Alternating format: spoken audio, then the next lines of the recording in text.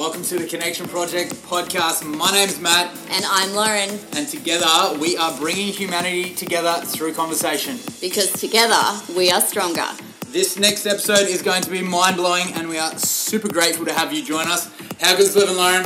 Booyah!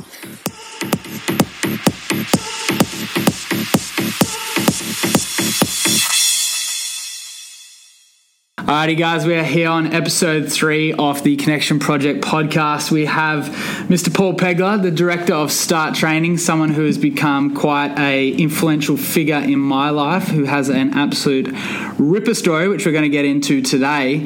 But I'm going to let Paul introduce himself in 2 minutes. Who's Paul Peglar? And then we'll dive into your story from there. Oh, who's Paul Peglar? Yeah. I only have 2 minutes. That's it, because I know you'll go forever. You are a hard taskmaster. Paul Peglar is a number of things, I think. First and foremost, I like to think of myself as a dad, as a good husband, as someone who provides and takes a lot of pride in helping and to provide for others. Paul Peglar is a obsessive compulsive healer, I think is probably a good way. I do what I do because I'm obsessed with puzzles and fixing things, much to my own mental detriment a lot of the time. I love a challenge. I'm also a business owner, a mentor, someone who takes a lot of pride out of seeing other people kind of succeed. That's probably one of the biggest things I've taken out of my business, my work, is the team that I surround myself with and seeing them grow. I'm a massive believer that work is something that we have to do. So I try to develop an environment that promotes development and growth and where people want to enjoy being there. Like I always say to my team all the time, this idea of, if you do what you love, you'll never work a day in your life is a bit of a fallacy. Yeah. The reality of the situation is if you have to do it, that's what pays your bills, pays your mortgage, pays whatever it is. It eventually becomes a chore, eventually becomes something that you have to do. And the human mentality is if I'm told I have to do it, I eventually resent it. So I try to develop an environment where my team enjoy having to do it. So what I tell them all the time is, there's no such thing as doing what you love, never working a day in your life. It's about, if you have to do it, do something you love, and it makes it worthwhile. Absolutely. It makes it beneficial. And so I think that's one of the big things I try, that mentoring from that point of view. I try to lead by example with my team and go, we've got to do this, we've got to be here, let's enjoy it, let's move forward.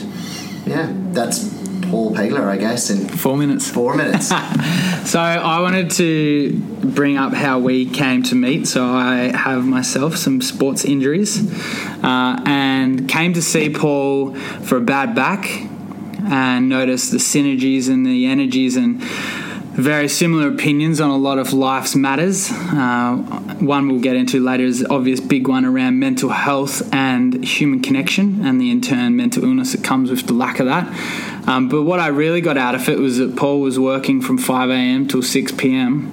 in his practice, back-to-back to clients, and had the same energy, brought the same vibes and effort to every single client, whether it was an 85-year-old frail lady or a 19-year-old Olympian. There was always the same sort of level of care. And I wanted to ask you, where you're as busy as you are, where do you pull the energy from? Because there's a lot of people out there that want to do something, whether that be run an amazing healing practice like this, or it may be the best, carpenter in Australia, whatever it may be. Where do you pull your energy and your drive from? Because I'm someone who thinks the word purpose has been killed by marketing books over the last 10 years. We're now telling people that they need to have a world-altering purpose, when in fact it might not be the case. What's your thoughts around that? Look, I've thought about this because we've had this discussion before. I think where a lot of my energy comes around working with all of my patients is I mean, I have a lot of gratitude, and I know gratitude is a word that's put out there, and you need to find gratitude. But, you know, I feel very privileged to work with every patient.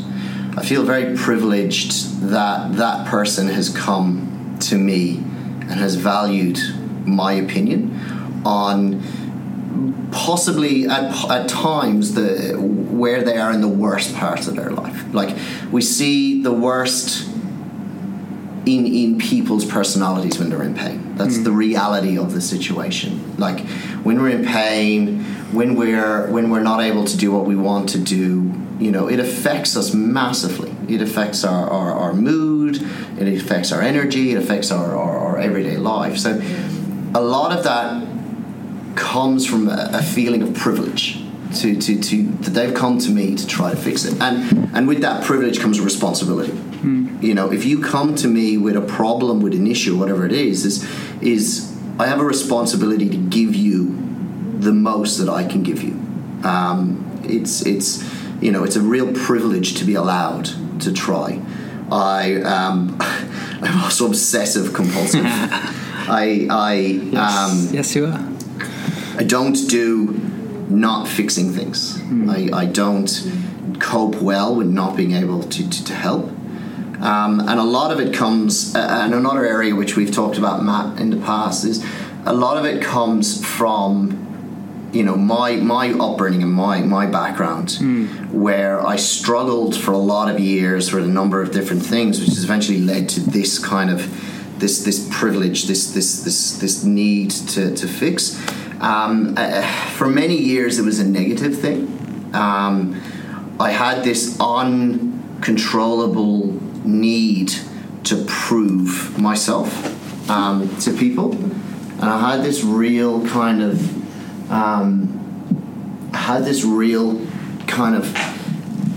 issue to show people that I was good at what I do. You know, now I grew up and through schooling and things like that, I grew up thinking I was a little bit different, a little bit, you know, I thought I was dumb, I thought I was unintelligent, and a lot of it came around later in, and I'll tell the whole backstory now. It came because of a diagnosis around dyslexia. So I went through all of my schooling and my high schooling feeling that I was dumb, and worse than feeling I was dumb, feeling hugely frustrated, massively frustrated, because in my head I knew I was intelligent. In my head I knew I understood things, and I understood, and I was sitting in class at high school, and I would go, you know, I would see things clear as day that other people weren't understanding, and I would go, I understand, and this is easy. And I would go into exams, and I would do things, and I would be like, yeah, look, I've nailed that, I've aced that, and I would fail, and I failed continuously. So my entire schooling in Ireland, I went through with this real conflicted feeling of going, you are intelligent, but every external examination, every marker by which we're held up in society to show intelligent shows you're dumb. Yep. You know what I mean? So I failed. I was a failed student right up until my final year at school. Now in Ireland, whether it be a curse or a blessing, the way the system runs is there's no continuing assessment. There's no coursework. There's no rolling grading. At the end of your final year, your year 12 equivalent, you do your what they call the leaving cert. So it's 3 weeks of exams, 2 exams a day, 3 hours an exam. Your results in that will dictate what you get. Now, blind stubbornness meant that I wanted to go on and I wanted to do a sports physio degree.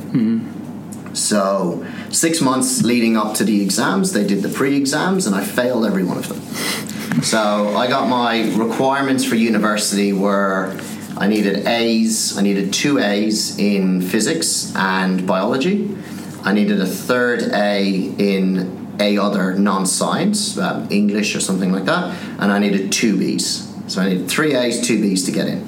So my grades 6 months before sitting the exams to get those grades were 2 D's and F's. Failed everything. I got a 27% in biology. Oh man. And I got a 34% in physics.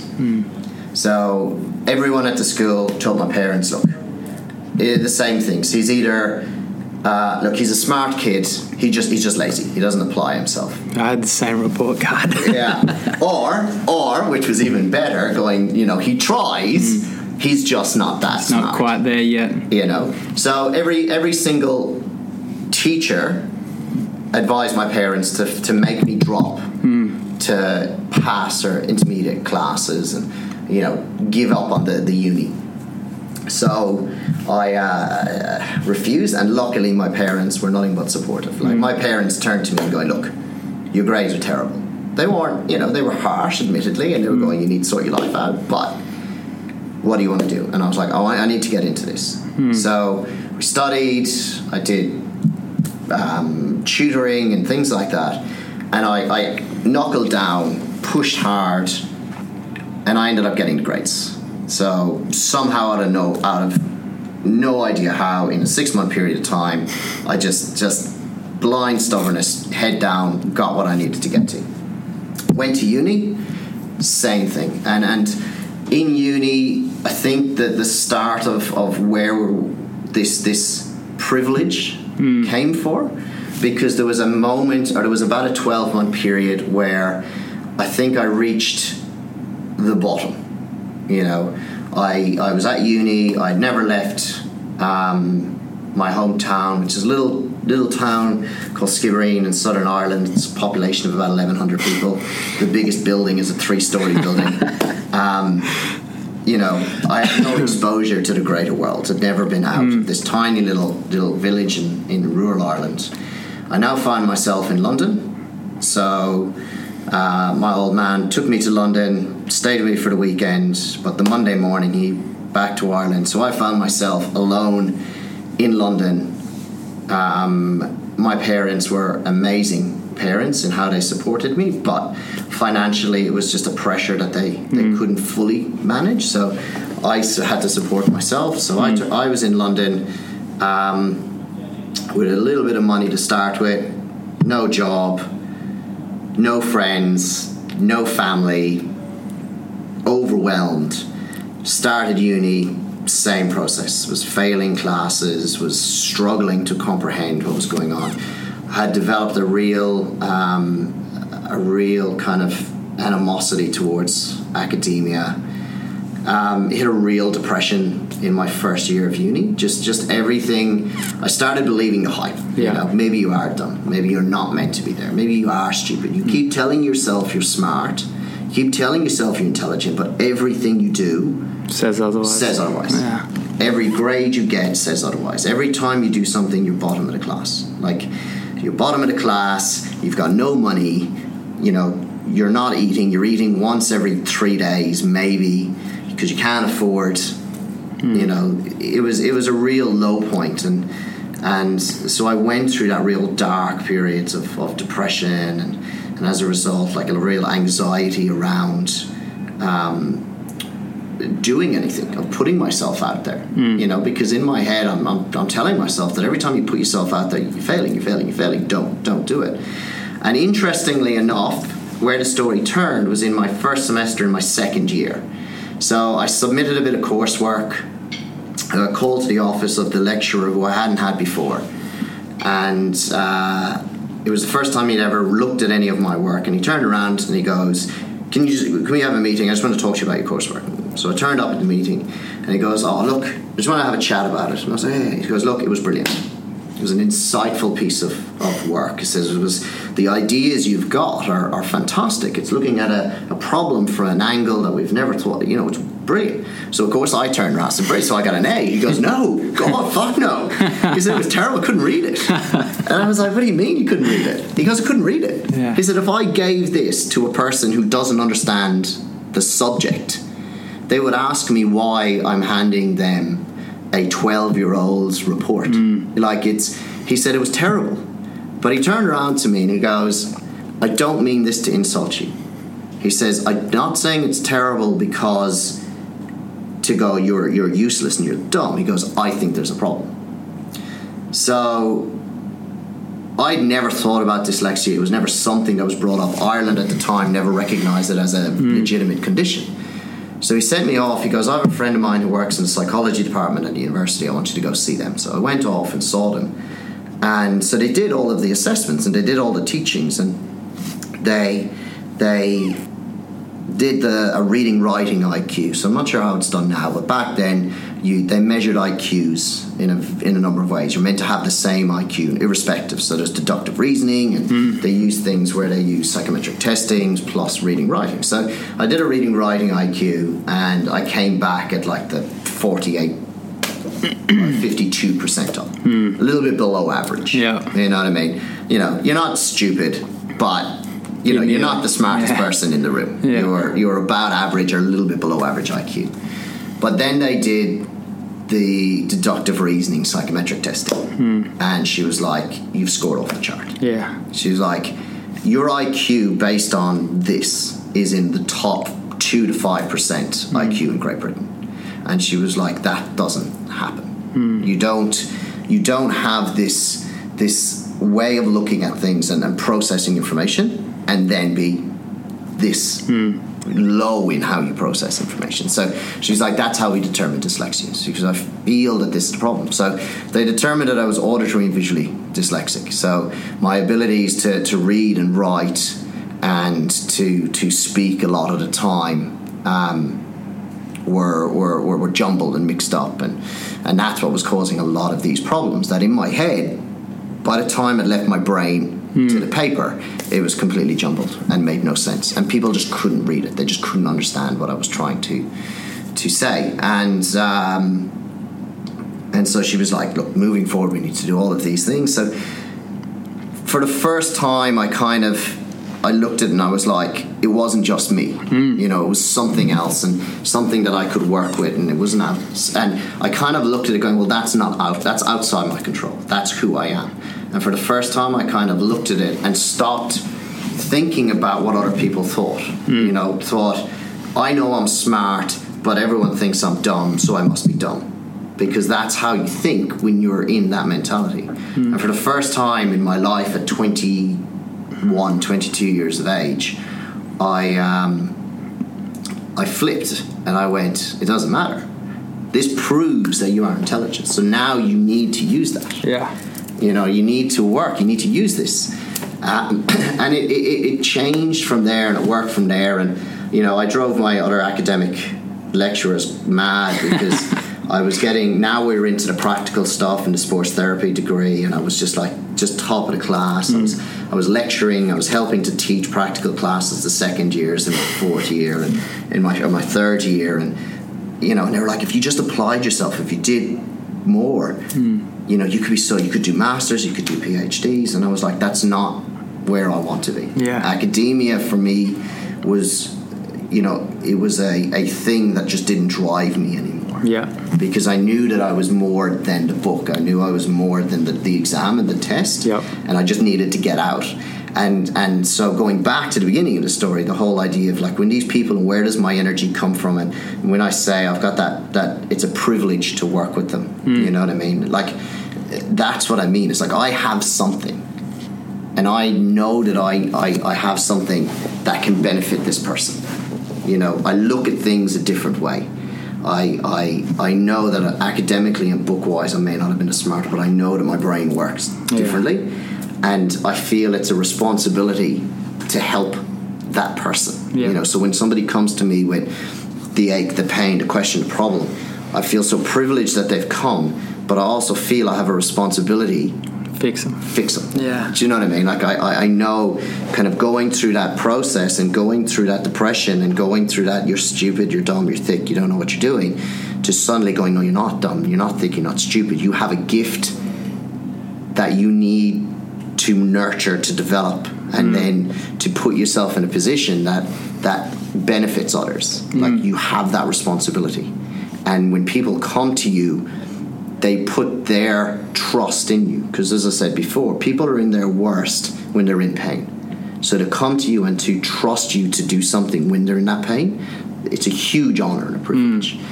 And so a lot of my drive to do it now comes from that honor privilege of that person has saw fit to come to me, and that responsibility of knowing that you can help. I hobbled in on my first session. I think I hobbled for my crawled first mostly. 6. So it was interesting, and I think one of the big things is I look back now, and that's one of the big bits of advice is, the quote Churchill, like, when you're going through hell, all you can do is keep going. Yeah. You can't look back when you're on the bottom. But when I look back now, it was because I was at the bottom is what changed it. It takes a pain point for some, doesn't it? It does, and like, that's my advice to people is when you're at rock bottom, and when you have those dark thoughts, and when you're thinking that the only thing that's positive is to go have a nap or to go sleep, and I think that's the thing that you need to realize in that depression is when you're that dark and you're that low, the only respite, the only thing that seems worthwhile is to sleep. And when that doesn't become a thing, then you start entering a really bad place. Yeah. And I was there. I was in that I didn't want to do anything. I just wanted to, I would get through the motions, I would put that face on, I would go to uni, but the best part of my day was when I got to go to bed. I would get home at midday and go to bed for 6 hours, wake up, maybe eat something, go back to bed. Because that was the respite. And when you're going through that, nothing, you can't perk yourself up. Yeah. The only thing to say is if you keep going, you will realize that challenge, that thing, it's the thing that will make you better. And it's a cliche to go with it's a cliche to go with the this idea of whatever doesn't kill you makes you stronger. The sad thing with the depression is it's not a cliche, it's a reality. Yeah.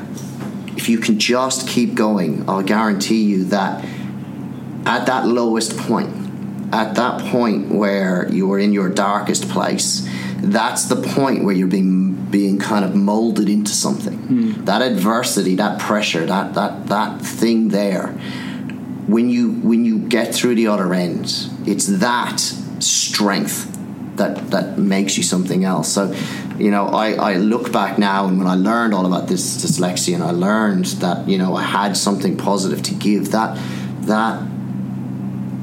adversity that I'd gone through kind of spurred me then to push forward. Yeah. You know what I mean? And going, no, you can do better, you can be better, you can go better, you have more. You know what I mean? This has made you a person that can cope better with it.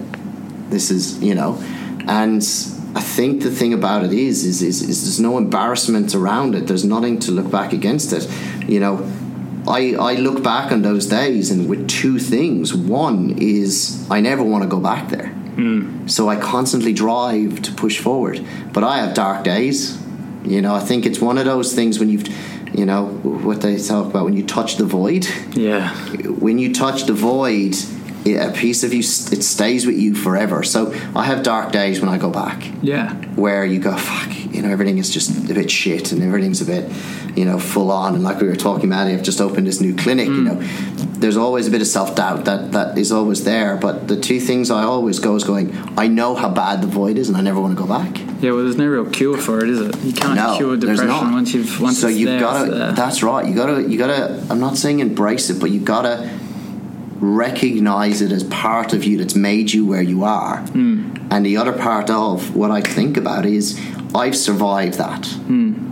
This now is not as bad as that. It's as corny as that, isn't it? It is. It completely is. You're the sum of all your parts, and one of your parts is depression. That's right. And sometimes you have to back to gratitude. Almost have gratitude for it, because as I said, the two things I always think about is going, I know how bad it is, and I don't want to go back there. So I always strive to go forward, but I accept it. Yeah. If I ignore it, it creeps up on you. I go, it was bad and I was depressed, but I got through it and I don't want to go back there. And the second thing is always, it made me. Absolutely. I can face the adversity. And so in my times when I sit there and I look at the clinic and I look at where we're going, the bills rack up and the the bastards are due and stuff like that, I can look back and I can go, I was worse. Yeah. I was in a worse place. Well, I could so easily not be here. And I got through it. Yeah. And that's right. And you are thankful for. You are thankful for those moments. What did I say? I'm thankful for every moment from then to now. Yeah. Well, it sounds weird, but I'm thankful for my days where I was heavily suicidal, because I wouldn't be doing this today or that's right. any of what I'm doing. And that's it. One thing I want to get your opinion on is, I'm very passionate about mental illness, and in particular depression, and the discussion that Australia is in at the moment and has been for some time is that depression is caused by a drop in serotonin levels, and if we can take a tablet, then that will fix our depression. When I'm someone who thinks, yes, maybe let's say 10% of those suffering from depression are a serotonin imbalance, but 90% of us are suffering from an environmental depression, whether it's yourself going through being diagnosed with dyslexia, whether it was me going through the loss of human connection after I lost my best friend, or whether there's a magnitude of reasons. I think what we're doing now is very dangerous but very needed, is we're ripping the safety blanket away from those that are saying my depression is caused by a serotonin drop in my mind or my brain, my chemistry. There's nothing I can physically do about that. That's just who I am, so I need to take this white tablet. Yeah, Thoughts? I think there's a number of ways to look at it, and this is my opinion, and I take the opinion from how I approach most problems in the clinic and most musculoskeletal pain problems in the clinic, and that's there is always a cause and effect, or there is always a cause and a symptom. I think 100% that serotonin and drops in serotonin levels have a huge impact to play in depression. I think it's a very scary, slippery slide if we link 100% the drop in serotonin as the cause and not the symptom. Yeah. I think 100%, if we can identify the serotonin drop and give supplementation to it to bolster and to boost it, brilliant and wonderful and great. But I think we need to address cause and not symptom. Now, in the same way of if somebody comes into the clinic with nondescript, non-acute pain, which is manifested over the course of the last 3 months and now I can hardly walk, the pain is the problem. That's what they're feeling. From a physio or a treatment point of view, we address the pain and remove the pain. The issue is if we don't remove the dysfunction, the movement dysfunction, the neuromuscular patterning, the weaknesses, whatever it may be, we run the risk of that pain coming back. Now, if we mask the pain without intervention, we run the risk of the pain coming back even worse. Tenfold. So I think it's important to recognize, and I say this continuously to the clinic, to all of my guys, you need to look at all scenarios not from a black and white, right and wrong. There is no right and there is no wrong. There is a better and a worst option, and there is a lot of the times a lot worse and a lot better option. I think how you need to address with the serotonin thing is you go, there's a chemical imbalance that we can address now. 2 questions. 1, what's caused it? 2, what's the better as opposed to the worst option?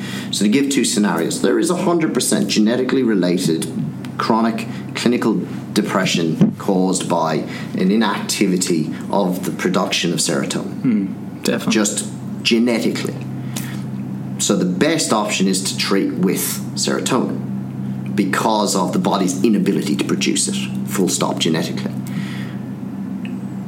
But as a supplementation to this, because you have to look at why we produce serotonin in the first place and what its purpose within the body is. And then what we need to do is we need to supplement that with scenarios and environments that are going to maximize its effect. So why do we produce it under certain circumstances, the happy hormone, and we put the person into positions, in environments where the body would normally associate a production of serotonin, and then we get a better use. Does that make sense? Yeah. So if I put you into happy scenarios, happy situations, whether it be surrounded by friends or into scenarios where I find joy and happiness out of. So if I'm supplementing with serotonin, I put you more into this connection with people. Yeah. What it does is it stimulates the connection. The easiest way to explain it in my lingo is from a stabilizer and rotator cuff point of view in the body. Stabilizers perform a particular movement, so we can isolate that and that muscle will work. The problem is in a functional setting, that muscle doesn't work in its movement. It does lots and lots and lots of things to stabilize yourself while your body does stuff. So in a very, very simple manner, there's no point isolating a rotator cuff muscle because it never works in isolation, in functional life. What I need to do is I need to isolate it, and then I need to make it work in its normal functional setting. That's what I mean with the serotonin. We need to supplement the serotonin. Yep. And then we need it to be working in its normal functional setting. So the best case is supplement, and then we replace it. Now, that is a scenario. I believe that there is not that is not the number one reason. Does that make sense? Yep. I believe that there is a large situation where the body is not being exposed to these kind of scenarios that promote positive production of serotonin, and there's this use it or lose it type situation. Where if I'm not producing it, my production decreases more and more and more. Now the problem is by supplementing serotonin in that situation as the primary cause, the issues now arise is my body doesn't know when it should be doing it itself. And just like taking other supplementations, you know what I mean? The body is lazy. If I take testosterone supplementations, it's a proven fact my body stops producing testosterone. Why? Because I'm getting it from this injection, I don't need to do it. If I'm supplementing a lack of serotonin because my body has just stopped producing it, not because it can't, my body's going to produce less. And what's going to happen is we're going to have to up and up and up and up a dose until eventually you get to a point that the body becomes resistive, and now it's like masking an injury that now comes back 20-fold. However, if we place these individuals into positions where the demand and the need and the requirement, and we stress the need for supplement for serotonin production, and as a secondary marker, we bolster and we help by supplementation, then I think we get far better results. So as I said, there's no better and worse. There's no scenario where, it's wrong to give serotonin, and there's no scenario where it's right to give serotonin. There's no right and wrong. It's just better and worse scenario. And I think we really need to, but what's interesting is the end result is the same. It's all about placing the individual into environments whereby they will naturally desire and want to produce that hormone. The ones that can't, we supplement with. The ones that can, we help. If they're in that depressive state, we help to raise up from. Well, it's like while we're recording this, there's fires burning all over the country. And if the firefighters were just to shoot the water at the top of the flames, eventually the fire's going to go out. But the ground's still going to be hot embers, and the fire can re-enlight at any stage. But if we wet the flames, but we also spray water at the base of the root of the cause, then the fire's out. So it's the same with the mind, I guess. If we put your analogies together, if we can supplement some of the serotonin production at the body. But we need to be hitting the causes as well. So 100%. What's your top 3 causes of depression? Sort of disregarding serotonin for a second. Is it connection? Is it work? Is it this word that we know I'm not a very big fan of in purpose? Like, what's your top 3? I think it's hard. It's hard to give them as a word. Like I think number 1 is inadequacy. I think, now this isn't in order of importance, I think number 1 is inadequacy. I think our feeling of not enough is a huge driving force. We see it every day. We've got Insta famous, and we've got Facebook and Fakebook life, and Yep. And as a people, we sit there and we've this feeling of inadequacy. Yeah, I'm not where I should be. This person's doing so much better than I am. I should be doing more. Why am I smarter? Why am I richer? Why am I better looking? Why am Yeah, all of them. I think inadequacy has a huge role to play. I think our lack of conversation has a huge role. I think right now we have lost the ability to have both positive and negative meaningful conversations. I think our abilities to criticize and to be criticized and to have debate with another person has been massively affected. It's easy for me to go onto the internet, voice an anonymous opinion, cut somebody down and walk away. Yeah. There's no longer this mutual kind of drive to benefit each other. There's this one-upmanship. I'm smarter than you. I'm better than you. I will cut down your argument just because. You know what I mean? I think we've lost the humanity. Yeah. Like we've stopped looking at each other as a person with an opinion that we should talk about, discuss, try to, and it's this you against me, and I feel that as a result we've lost human connection, and that's led to a lot of depression. Yeah. I think that leads to this feelings of isolation and these feelings of just kind of withdrawnness. In the latest report, they found that 50% of Australians experience loneliness once a week. Yeah. Crazy. That's it. And then I think the third one, which has a big role with depression, is our core values have shifted. I feel that the pursuit of material things, which ties into the first, the inadequacy. I think our core values have shifted. I think we, 50, 60 years ago, not saying there wasn't depression then, but the core value was to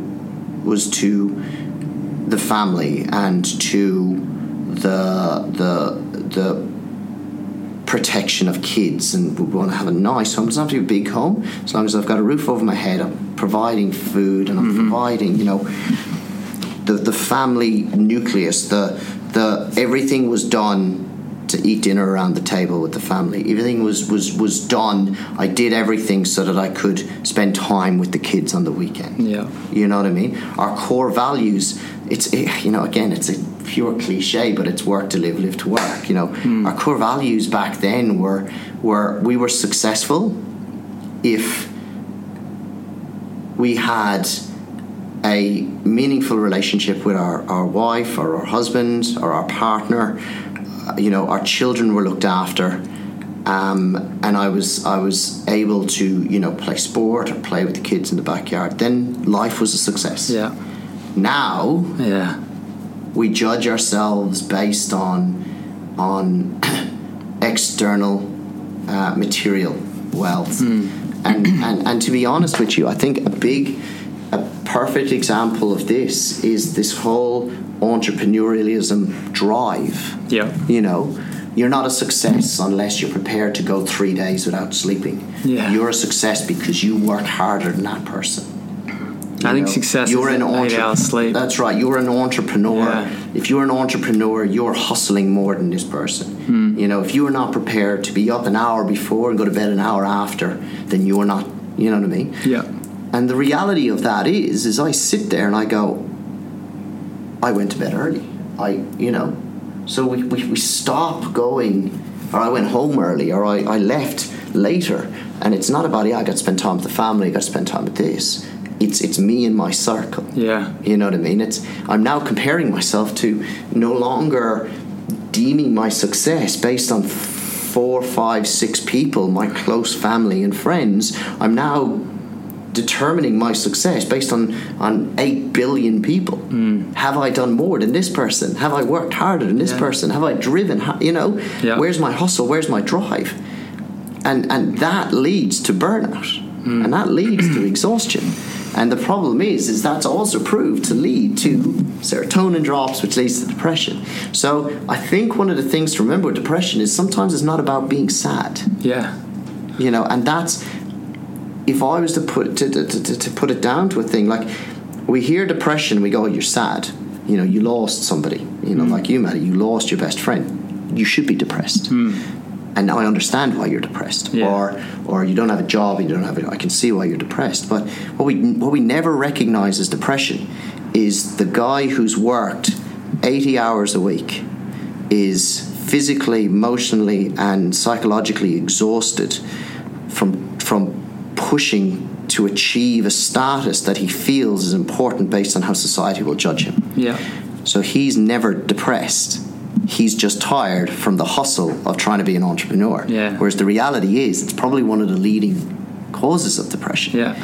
And the scary thing is we don't recognize it as depressed until it's so bad that one day it leads to suicide. Yeah. So they're the three things, I think. We had a long discussion 6 months ago about adrenal fatigue, and I walked in to get my back fixed, and we sat down for about an hour, and you're like, your back's fine. Yeah. Your body hates you. Your body hates you, yeah. Your mind is pushing you too hard. And it is something, Yeah, that was I've had a few realisation points in my life, but that was definitely one of them. I was like, okay, cool. If I'm going to make this impact of lowering suicide rates, then I need to be filling my own cup. Yeah. But to tidy up, Paul, is two things. Best advice you can give to someone who hasn't gone through a pain point. Yeah. Because not all of us are going to go through pain points. Like both of us have to find their drive and what they want to achieve. So best advice you can give to someone around, without using the word purpose, finding what they enjoy doing. We talk about the Life Warriors program that you're helping us create is finding a child's value and then a skill set within that value, and then how to then implement that skill set into society. So what, in a very small period of time, your best little piece of advice you can give to someone today who might be listening, who is potentially going through a low point in their life through lack of drive. Yeah. I think number one is everyone, it's not about purpose, but everyone has that something. Yeah. And I think you need to realize that when you're depressed and when you're down, stop telling yourself to buck up, to stop telling yourself that you need to snap out of it. You need to tell yourself that this process will help me in the long term, and I have something meaningful, and it will happen, and just keep going. And not to be scared to turn around and go, I feel lost, or I feel like I'm treading water, or talk to somebody. The most important thing that I can tell you is that sometimes the best person to find your purpose or your special thing is not you. So when you're in that down point, and when you're in that point, that hopeless point, remember that you are worthwhile, and sometimes it's somebody else that will show it to you in the same way with me. So it's not about buck up. It's not about you need to turn yourself around. You need to harden up. You need to pull yourself out of this. Sometimes you need to tell yourself that I can't do it, but somebody can. So you open yourself up to that. That'd be my biggest bit of advice. Yeah, I love that. And lastly, obviously one of the best therapists in Australia, gone from failing university, best therapist in Australia. Where can people come to get treatment, learn about you, learn about your amazing team you've got here, courses? Give them a quick spiel on where they can find you. So we've just relocated to our main HQ flagship clinic in Stafford. We're just located at the Gorillas NFL Club, which is on Barbara Street, just off Webster Road. And honestly, one of my driving passions is not only the treatment and the helping of clients, but it's the development of the new EPs and physios and that. And Yeah. one of my big things is opening myself to people who want to talk and to support. I give my time away in that case for ex-phys and things like that. You know what I mean? And that's really important. So, you know, by all means, if that conversation helps you in your purpose and your career in this industry, you know, that's what we're here to do. Follow them up. That's it. Start training. Love it. Well, thank you very much for joining us on the podcast today, mate. It's been sensational. Been a pleasure, Matty, as always. I learn something every time we sit down. That's it. Until next week, team, make sure you share this to someone who you think this may have an impact on, and we will speak to you soon. How good's living?